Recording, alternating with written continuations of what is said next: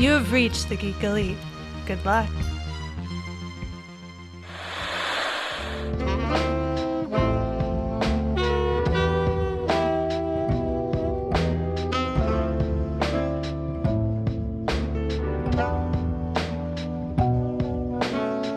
Welcome back, everybody, to the Love of Pages book club.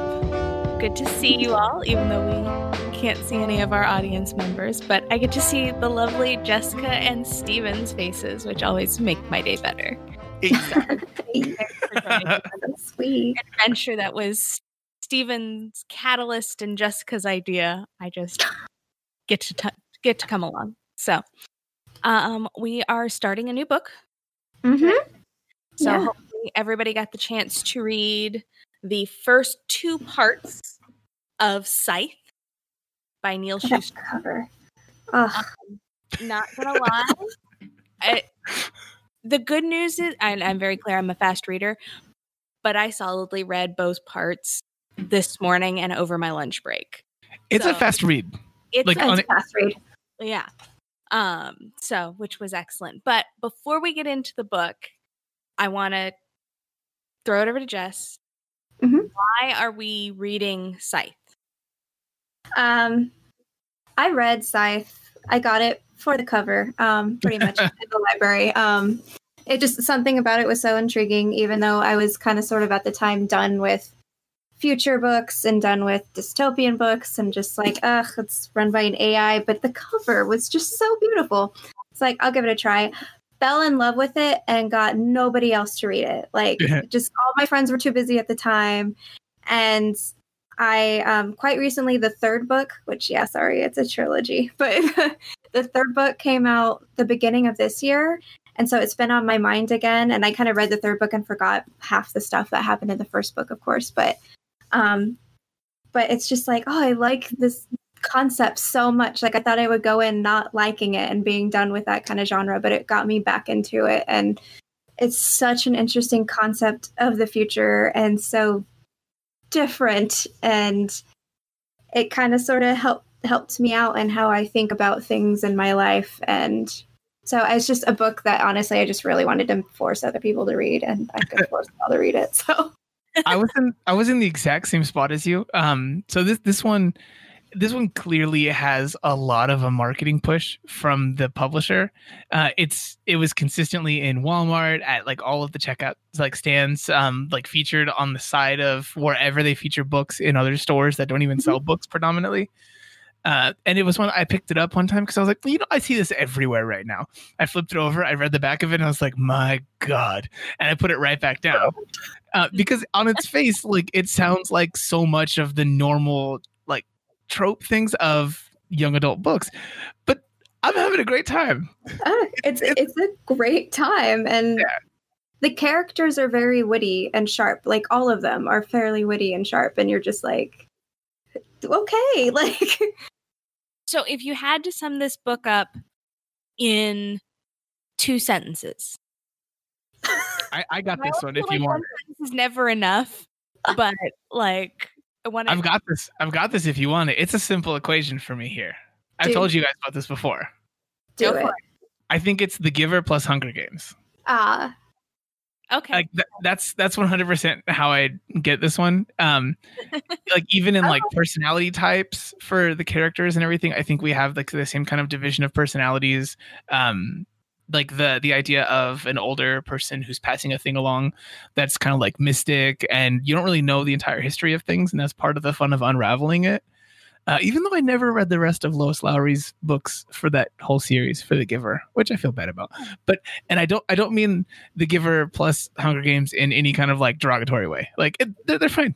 I read both. I read The Giver, loved The Giver, and then all the Hunger Games books I've read. So no, absolutely, yeah, absolutely. Except the new one. So before we jump into talking about the book, because I have bones to pick with one where we chose to stop. Which is an excellent place. You're welcome. I have bones to pick. Before we get to that, we do need to discuss our beverage of the evening, which Jessica and I did 2 different recipes of the same drink, and Steve did the wonderful mocktail version. So we did the lemon drop Lemon drop martini. Yes. So I think this option came to both Jess and I because in the opening scenes, one of our main characters, Citra. Scythe Feriad. Is that how I pronounce his name? Feriad? The mentor. Oh. He's the one he comes into Citra's home and drinks lemonade. Is it Faraday? Yeah, Faraday. Yeah, like Daniel Faraday. Michael Faraday. I'm terrible with pronunciations. So speaking of pronunciations, for like probably 24 years of my life, I said Sith. You were predisposed to that because Star Wars. Yeah. No, I honestly think it's because I learned how to read in Texas and their horrible phonics system. I mispronounce words all the time, and like either nobody corrects me or I don't say scythe enough to realize I said it wrong until somebody said it to me. We scythe things all the time. I mean, I know. This one, I could have as sweet little baby Steven would have never gotten this particular word wrong because like my favorite Gundam in a Gundam Wing, I had two favorite Gundams. There's the main Gundam, and then the second one is Death Scythe, and it's the most edgelordy nonsense name. That makes me very happy, Steve. Yeah. So if I slip and say Sith, it's because I was saying it that way for most of my life and only quite recently got corrected on how I'm saying it. Feel like this is the equivalent of the fact that Benedict Cumberbatch can't say the word penguin. Penguin. Penguin. So I feel like that's permissible because that's how I feel about Scythe. But so for my lemon drop, I couldn't find a martini glass, so I used a margarita glass goblet, and a single batch of lemon drop just looked so small in it, so I did a triple batch. But a single batch of lemon drop, at least the recipe I found, is 2 ounces of vodka, 1 ounce simple syrup, and the juice of a lemon. Mm-hmm. Pretty much it. And then I know, Jessica, you twisted it up a bit. I did. I have to twist things up. Well, I put lemon sugar on the rim, and then I realized my pre-made simple syrup went bad. So I had to make simple syrup, and I threw in a few lemon wedges in just to make it a lemon simple syrup as well. And then I also added just a little bit of orange liqueur to make it just slightly sweeter and a different flavor profile. It came out. How was your simple syrup gone bad? 2 parts sugar, or 2 parts water, 1 part sugar, or 2 parts sugar, 1 part water? Even parts. Even parts, or usually even parts. But I've had it for a while. It was like a bar. It was. I did not make it myself. It was something else. So. And it just didn't look quite right. It didn't look pretty anymore. I think I bought it like a year ago, and I went, I just decided to add more onto my plate and make a simple syrup. Because you've got, all this free time. I know. So, and then Steven is repping our mocktail version of the lemon drop, which is just lemonade. Yeah, it's a sun-kissed lemonade. Because once you take out the vodka out of a lemon drop, it's really just lemonade. I mean, I should have made an actual lemonade here at home and everything. 100%. I just didn't think about that part. It's not a part that I consider. I don't think of making a drink with a book ever. I'm just like, yeah, whatever's called. You know what? It works. It works. So for you fellow viewers and listeners, if you want to join us, you can either grab a cold lemonade out of the fridge or throw some vodka in it and make it a lemon drop. Yeah, that is the easiest way to make a lemon drop. Just throw some vodka and lemonade. Yeah. So with your beverage of choice in hand, I'm going to pass it back over to Jess to jump in because she's leading us on this wonderful adventure of Scythe. Oh, why did I agree to that? Okay. So say no to me. All right, I'll start out with the obvious. What are your first initial thoughts of just generally the book, like writing style? So for me, the writing style is very easy to read. And that's one of those things I often run into issues with the content of young adult, not because they don't have good storylines, but because there's an age. There's definitely an ageism issue there, and it's hard for me to sometimes see myself in characters because obviously we're no longer teenagers. So yeah. What? But the Never writing forgot about it. is very engaging, very easy to read. There's enough detail to give me a picture in my head without so much detail that I get lost in the minutia. So the writing style is very nice. I will say I was not completely sold for the first couple chapters on the storyline because I was like, oh, this is just going to be one of those like hero's journey kind of really bland, been there, done that. Mm-hmm. The thing that got me was when we got introduced to Scythe Goodard and the politics structure. The whole thing. Yeah, as much as I wanted to like make you guys read it, I was like, there is politics in it. So I was like, Elizabeth would like that. Yeah, because like that was immediately like where I was going when, because like in between we get these, and I could not figure out who Curie was till we got introduced to her. But you get the excerpts from the Gleaning Journal of H.S. Curie. And you got to those commandments, and I read those commandments, and I was like, "Oh, there are so many ways you could corrupt this. Like, this is so not. This is so not a sufficient form of governance. Like, there's so much wrong with this potentially. Like, all it takes is one bad apple, and wouldn't you know, I then get to watch all the politics play out that come from that. So." That was very exciting. But then I have the bone to pick with you about the fact that where we stopped was one a cliffhanger that I really bad one. Took all of my energy not to keep going because I was like, no, I'm not okay with it. Not okay with just done it. I mean, speaking from my side, don't talk to it. Structures. I honor them.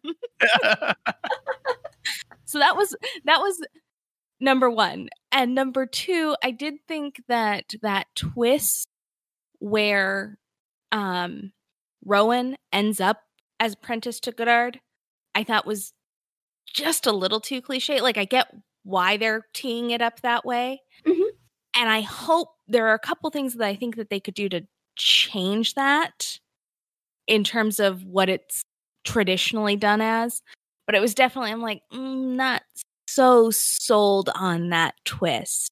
The other bone I have to pick with you is the fact that this is a trilogy, which means I know I'm going to be just as unhappy when we finish part 5 because it's not going to come to a resolution. And then I'm going to have to find time to read 2 additional books on top of everything else. It's okay. She signed you up for a whole 3 books of good times. That's okay. This is true. It's significantly better and more political. I definitely like that part. Those are my general overall first impressions. For this one, for me personally, in the beginning of it, when I first started reading it, I'm real picky at first. If something is leading too hard into what I feel are like the expected ideas of any genre of anything, the names for this book, like the names of the characters, I was like, come on. Like I was like, these are the most like these are the most young adult book names ever. Citra and Rowan, yeah. Yeah, and I even like the name Rowan. There's a whole series of sci-fi books from the 80s that I love where like one of the main characters is named Rowan, and it's like she's the Rowan. I was predisposed to like this name. Nope. I was pissed about it, and they didn't have my attention until they really went into the idea of the names of the scythes being based on so much on like scientists and stuff. And I was like, okay, I'm here. I like this. You pulled me back scientists, historical figures in general. Mm-hmm. Too, so. Yeah, like we have Mandela that's in there, Faraday, obviously Marie Curie, and a few other ones. I'm just like, I really like this structure. Can we discuss? I have to find the names. Hold on. Keep going. Okay. A thing that I didn't like for it was a little bit of the world building stuff. Like I get a lot of the ideas of how this world is supposed to work, and we're supposed to like you suspend disbelief for the sake of story in literally anything.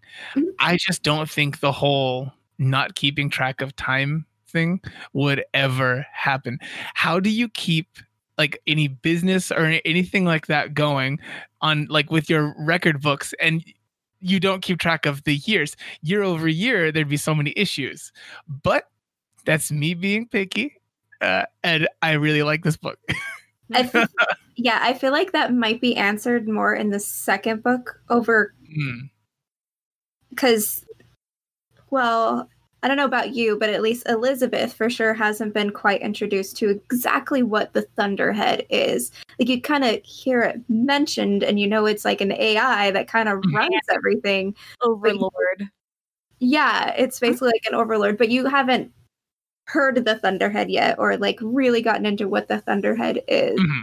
And I want to say that actually might even be in later books that you really get a full set of There's one joke that they make in like later on in the book is in no way, shape, or form future spoilers or anything. They make a computer joke with the Thunderhead where they mention a spinning beach ball for a processing thing, and I was like, okay, glad to know that parts of the old world stayed around. Those things do happen. I mean, we've got slang from ancient times that we still use. So It's true. The two lines that struck me the most was when they were getting ready to go into Conclave, which, I mean, there's the whole religiosity aspect of that I'm grappling with, but because there's the whole separation of church and state and all that fun stuff that there is no state, so blowing up. But the concept of where the direction Mid-America goes, the rest of the world follows, and I'm like, that is so colonialist of us. I mean, I get he's an American writer, and I get it's based in America, but I'm like, that's like just nail on the head, just a little too much. But I will say, like, that's the idea of that stuff in general. I know. Like, it's unfortunate. Like, it's almost a truism for Americans. We made the entire map around ourselves, guys. Oh yeah, come on. Yep.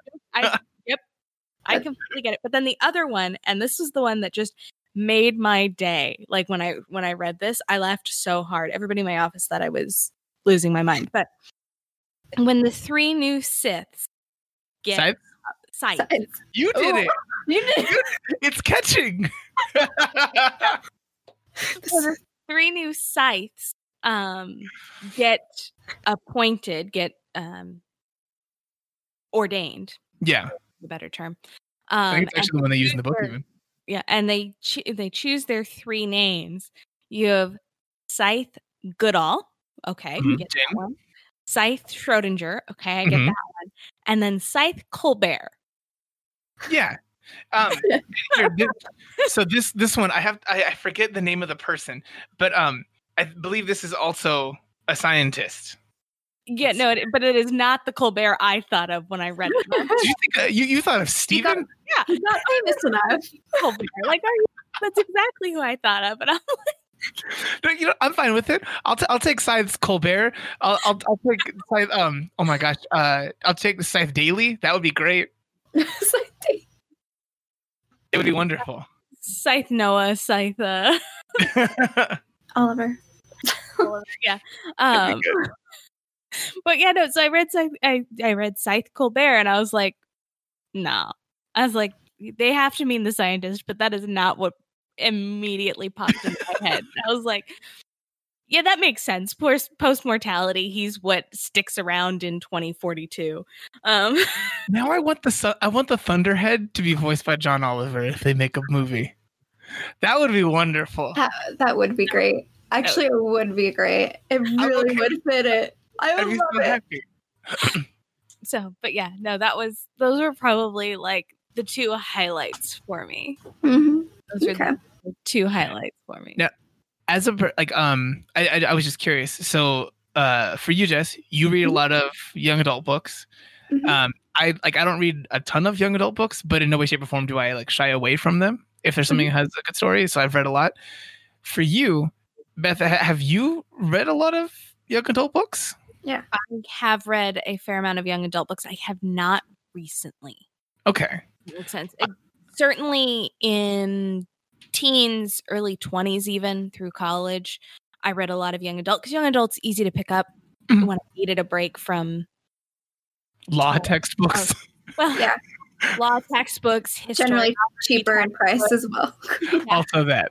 Poli-sci textbooks, econometrics, those things. When I needed a break from that, young adult was easy to pick up.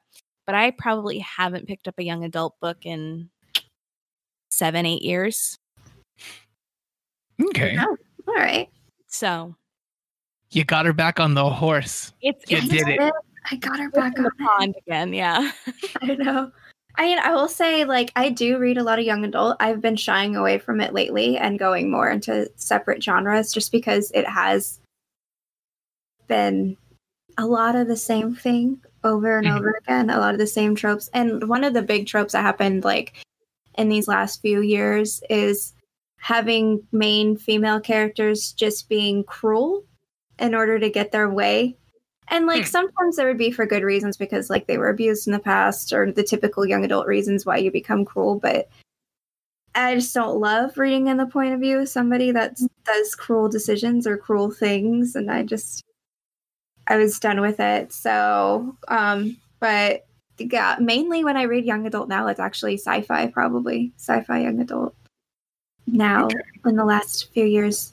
Yeah. So, but yeah, it's been just weird. And this was another reason why I think this stood out to me when I first read it too, was because Citra was sort of a really refreshing female lead of a character, especially being written by a male too. It probably is what helps her more than anything, is being written by him.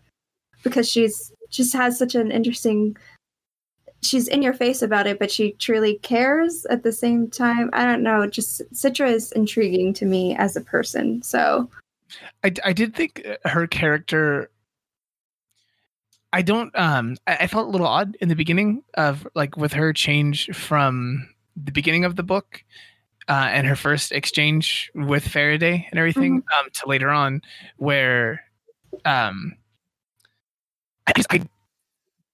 there's something different in the characterization of the person for me, where I don't necessarily, she seemed more, I have not thought this through. So Rowan is more calculating for sure, and he thinks things through in a background kind of way, and so it's nice to have that balance of things. Yeah. But I also thought in the beginning when we were introduced to her that she also had a lot more calculating background thought than we get from her later on in the book. Yeah. And I think it's more right now they're focusing on her weaknesses per se. Towards how, because she is calculating in her way and her different manner, but she doesn't like being in the dark about anything. And I think that's her natural weakness, which Faraday points out and manipulates constantly, is she doesn't like not knowing what's going to happen next. Whereas Rowan is that counterpoint where he's just like, well, what am I going to do about it? It'll be fine. Like, where she's like, no. But I think that's more her difference in calculation, is that Rowan is fine with just letting things go. And she's like, no, shady shit's going down. Like, we should be asking more questions. Like, no, this is not okay. I did a good job of... Go ahead. No, you're... I do feel like Rowan is like, yeah, shady things are going down, but there's no point in asking about it because nobody's going to give us answers. So you might as well just keep observing. Like, you and I both know what's going. Like, we both get it. But we'll be fine. I'm not going to worry about it till I can do something about it. Which, I mean, I think in that situation, I would probably be of the same mind as him on that one. Like, you still like collect your information and everything, but you don't need to weaponize it yet. But also, I don't know if that's given me success in life. I don't know. See, and I definitely, I empathized with Citra and the concept of, I don't like not know. What do you mean you aren't going to tell me? What does this test look like? how does this go? Why is there no agenda to this meeting? Like, you're telling me there is no written agenda to this meeting? Are you kidding me? Like, my favorite of hers complaint was like, y'all just washed in the same basin of water. Like, ew. What's wrong with you? but like, In a time where you don't need to worry about diseases, by the way, she said, ew. Like, I mean, it's still nasty. it's still gross. The writer did a really good job for me of making me like Scythe Faraday, where I think like it would be so easy for them to set up the idea of a character who's supposed to be the older mentor, kind of like sympathetic kind of role, and have that fall flat. They did a good job. I think everyone is well voiced in general, and they all are really separate characters. And I appreciate that. There are a lot of books that do not nail that. The only character I think that falls flat for me is the High Blade. Xenocrates? Xenocrates. Yeah. What a name. Yeah. Because, I don't know where that one comes from. I don't know. Yeah, I can't quite. He doesn't seem to have any motivation for the actions he does. At least as of right now in his character. Okay. Yeah, I was like... Don't say nothing. Yeah, no future spoilers ever. But within the first third of the book, like, you get that he's paired with Goodard. Like, you get that he's on Goodard's side. He doesn't seem to get the satisfaction. And Goodard is very much, and one of the things I do actually enjoy about young adult literature is that you do tend to at least have a very clear bad guy and a very clear good guy. I don't like that part. You often get a lot of people in the middle. For me, I like those distinctions when I'm reading something just for fun. Just okay. Because I read so much in my day-to-day job where I have to be paying attention to all the nooks and crannies, and I have to make determinations really focused on each line and each action, that when I want to read for leisure, I'm looking for something that I don't necessarily have to parse apart. That's fair. Super in detail to figure out who is the good guy, who's the bad guy. Like, I don't necessarily like having that as my main characters. I like having middle characters who kind of go back and forth, and you're like, they're not so great, they're not so good, But I like my protagonist and my antagonist to be set apart. Good. Yeah, no, you want that to be the chocolate, not the peanut butter. You don't want a Reese's in the middle. I actually like Reese's, so yeah, that makes perfect sense. Wait, did we just find it? Do you hate Reese's peanut butter cups? I hate Reese's peanut butter cups. That's the name of this episode. Elizabeth hates Reese's peanut butter cups. Also, Scythe. So I get that he's paired with Goodard, but he doesn't seem to have the malicious intent Goodard does. And I'm guessing where his motivation's coming from, but you really don't get it. Doesn't seem very calculated. For this one, what is it that you think is kind of like, as of right now, what is he sticking with Goddard on this stuff from? Or because he fears Goddard taking over. And so it's strictly a preservation of power. Okay. Like, that one's fair. I'm going to align myself with the person that is the most risk to my position. Which I do anticipate backfiring on him, because it normally does in those situations. But he doesn't seem to be particularly smart about it. I would agree. He's got a gilded gold robe, so yeah, come across as smart. So it's gotta be heavy. How do you guys feel about the idea of this kind of system? Humans gleaning humans that are immortal. I mean, to be quite honest, in this situation, I think it's absolutely necessary. Yeah, to have some form because of the immortality of humans in this one. Yes. If you take the immortality of humans, you have unlimited humans and limited resources. So you either have to sterilize everybody, or you have to start killing people. Like Mhm. those are your only options because you have limited resources. Limited supply means you have to regulate demand. That's Mhm. the way it works. Those regulations can be based on economy, based on fertility, based on death. I mean, that's just what you get. I think that the concept of putting them above the law makes sense to a certain extent, except there needs to be more regulation internally then. Like the 10 commandments, as vague as they are, leave too much to exploitation. Yeah.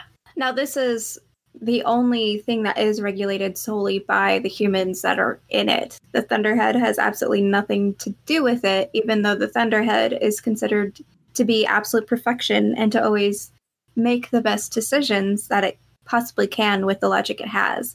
The Thunderhead decided that there is emotions involving in death that therefore meant that it could not be the one to decide who died, that it should be a human that gleans a human and not, because the Thunderhead could just flip a switch on the nanites and kill a person, no problem, like just utter randomly. But I think the reason that one doesn't happen, even though they give other reasons for that one, is for the preservation of the idea of the Thunderhead being in charge of everything else. If if the Thunderhead was all like this overarching kind of thing, but then it was also the arbiter of death for this one, people would inevitably rebel against it, in my mind. Yeah, rebel or fear it, and and I don't think it wants to be feared necessarily. And I'm going, so it gets to be a provider, while humans are the ones that do the killing. Yeah. One thing that I like that's pointed out in the book is the consequences of immortality. And one of the big consequences is pointed out when they go to the museum before, I think it's like right before they decide to become apprentices. Well, when they to Faraday. Yeah, or when they get first offered it, they go to the museum and they have the age of mortality and they can compare it to the artworks of their current time and how you lose that.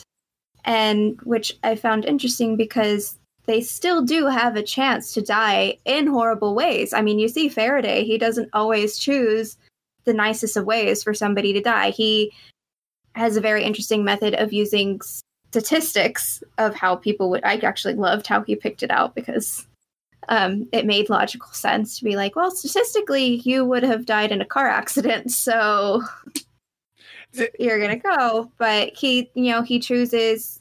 There was a statistic of people with heroics going after to save a dog in a flood, and even if you're a good swimmer, you're probably going to drown in a flood, kind of thing. And he actually drowned that person. So for early on, it's still a fearful death, but you still lose the artwork. You still lose the ability to be creative. Like, can you be creative without the fear of death over you? I'm not going to say no. Like it's pretty much like it's a well-known thing. Like when there's this quote that's young people, they have all of the ideas and none of the money to make those ideas real. Older people have all of the money but none of the ideas. I think there's just this natural kind of progression that happens with life in general, where as you get a little bit older, there's just not the same kind of determining factors that make you make something that's truly creative. And as much as that sucks to say, I really think that we've observed this being true. Pretty much all of the bands that anybody likes, when they got old, those albums are bad. They do. And not everyone, this doesn't hold true for absolutely every person. There are some people who make great art and everything while they're older, but a lot of it's trash. Well, I mean, and the other thing is a lot of your creativity comes from emotions. Like it's an emotional thing to create. And so if you're not used to the emotion of fear, of loss, of those kinds of it's hard to put emotion on paper when you don't have any emotions. The other thing that I'm really glad that this book addresses, because I don't think it's addressed sufficiently enough, when you build utopian societies that immortality is a thing, the loss of drive becomes so significant. And they mention the fact that Thunderhead actually leaves in some inequality because you need to have some driving factor to get some want to live. People going.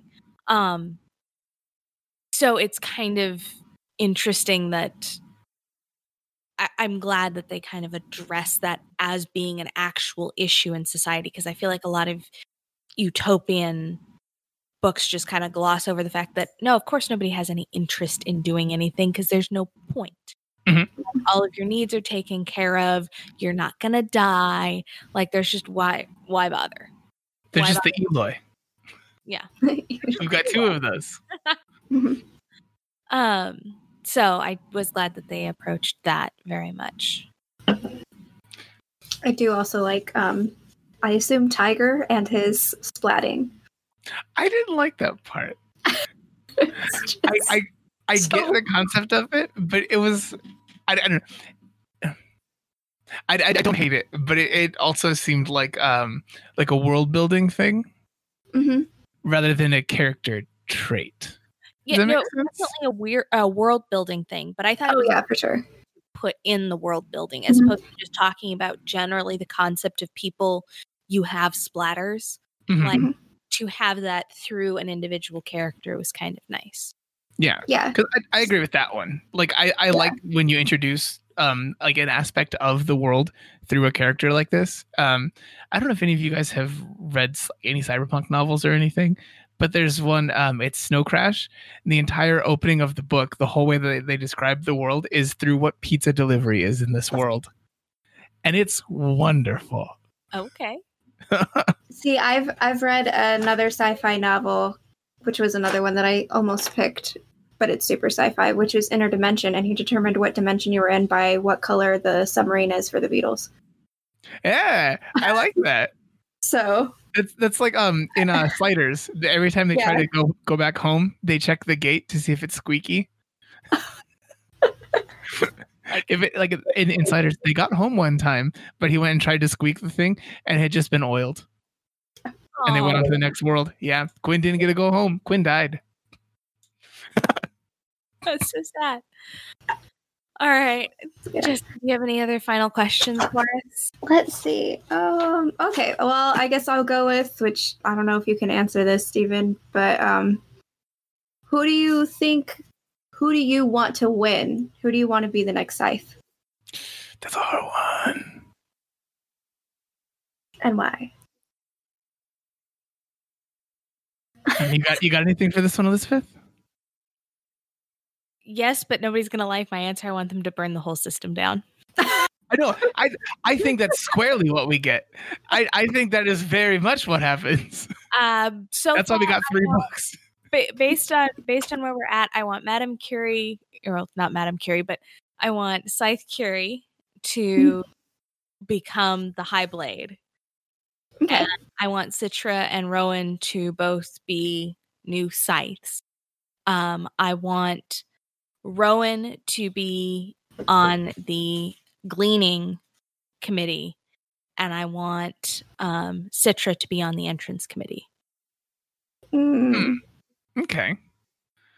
I think I want them like pretty much all to die in in the restoration of like a previous system.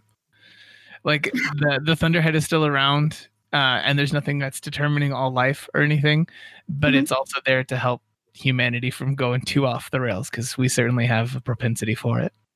So wait, so you want the Thunderhead system to all be blown up too? No. I want the Thunderhead to be there, but to not be in like as prevalent as a role as it is currently. And like, okay, I don't want Scythes to exist. I think that's a doo-doo system. Okay. Yeah. That's good. All right. I think that might be it. I mean, I do have like 2 pages worth of notes, but it was mainly just me writing down the quotes that I really like. Tell us a quote that you really liked. Oh, see, now I have to like search for one. Vamp for her. Vamp, Elizabeth. Vamp. While Jessica's looking for a great quote to end it, I'm going to go ahead and move into our footnote, because we don't get a chance to often talk about things that relate to the book, and so we figured for this one, Neal Shusterman would be a good topic for our footnote, because at least for me, and from the sounds of it for Jessica and Steven, like, we never heard of Neal Shusterman until this series, despite the fact that he's written like 100 books. 100 books. Or something What? ridiculous. At least according to Goodreads, it's 100 books, which that could be like multiple copies too. Yeah, well, So, I mean, like, he's got What? on like Wikipedia, they have like 12 series. yeah, So I know there's one major series that I think it's Unwind or something like that, and he also has a book called that I really want to read, and I think it's called. Is it called? I can't remember. I can picture the cover, but it's another futuristic one where there's hardly any water. I think it might be called Dust, but I can't remember if that's Dust or I've got Dirt. Unholy, Challenger Deep, Unwind, Dry. Dry. There we that go. sounds right. That sounds right. It's like Dust. Which looks like it's a red cover with like a black leaf that's like, or feather that's like wilting. Oh, okay. Anyway, so Neal Shusterman was born in November 1962 in Brooklyn, New York.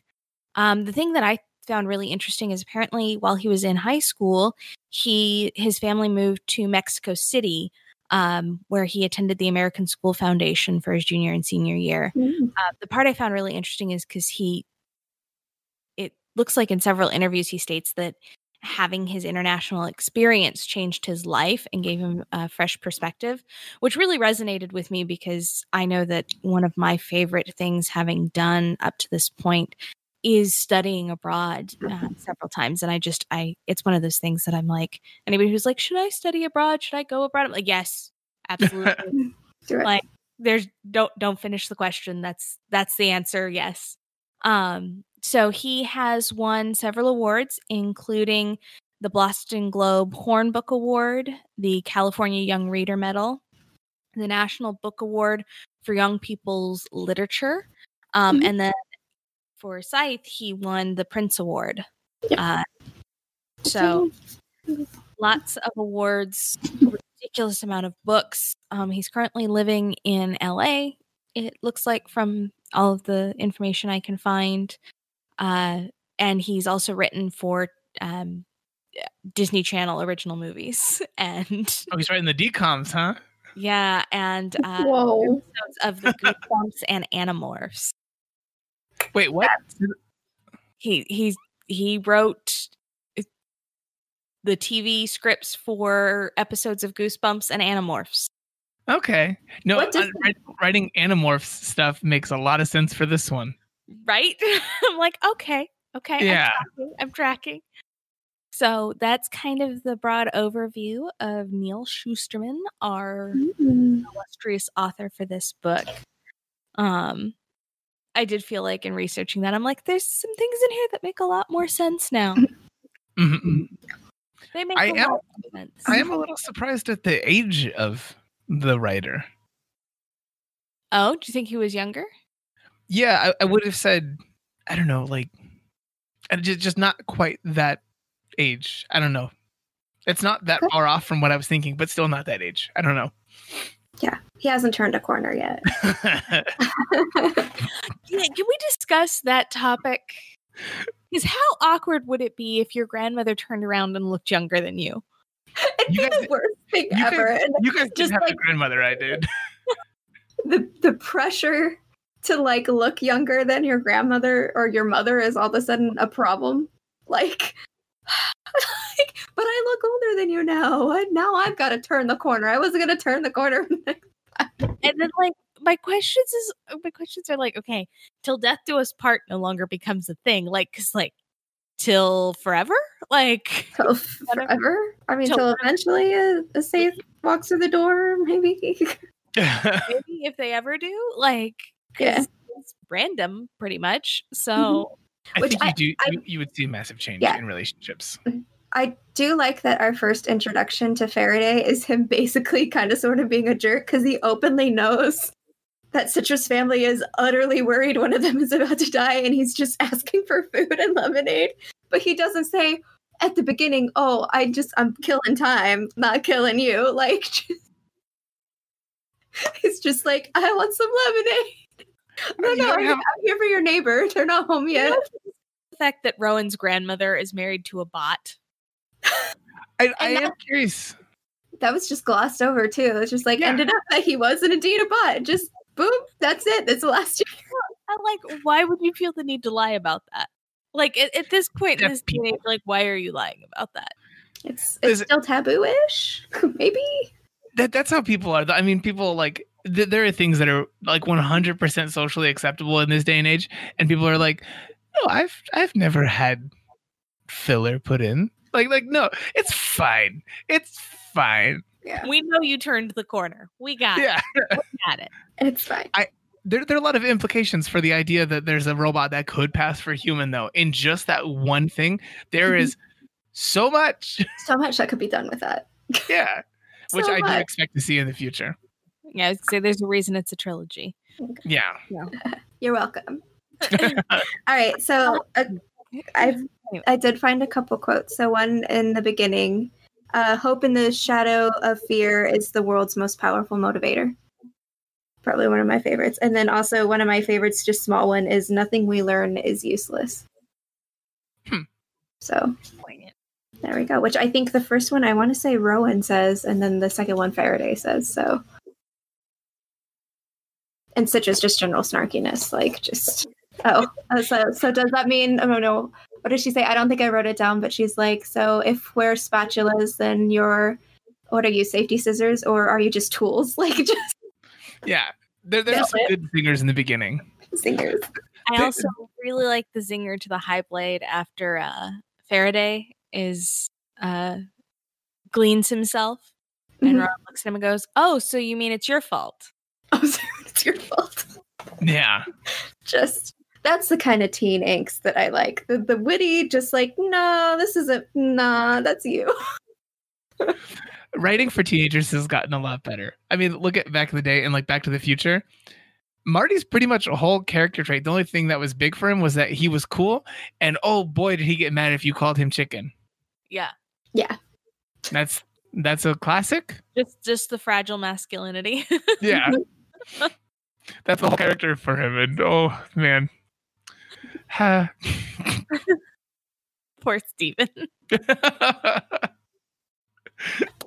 All right. Well, I think that's all we have for this episode.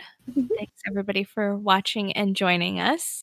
So we're going to attempt the sign out. we have to say, dude, if people wanted to talk to us a little bit more about these books or anything like that, outside of the conversation that we have here today, where can they find us?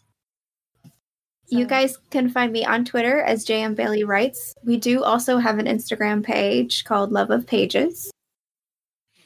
You can find me across all social media as either Peppermint Gentleman or Peppermint Gent. And you can find me with the rest of Geek Elite Media at Geek Elite Media. And our Facebook page is /Geek Elite Media. You can find archived episodes of this podcast, which do now exist, and other podcasts, all from the network of Geek Elite at geekelite.com. But until next time, this is The Love of Pages, reminding you to keep turning pages and always geek out. Geek out. Geek out.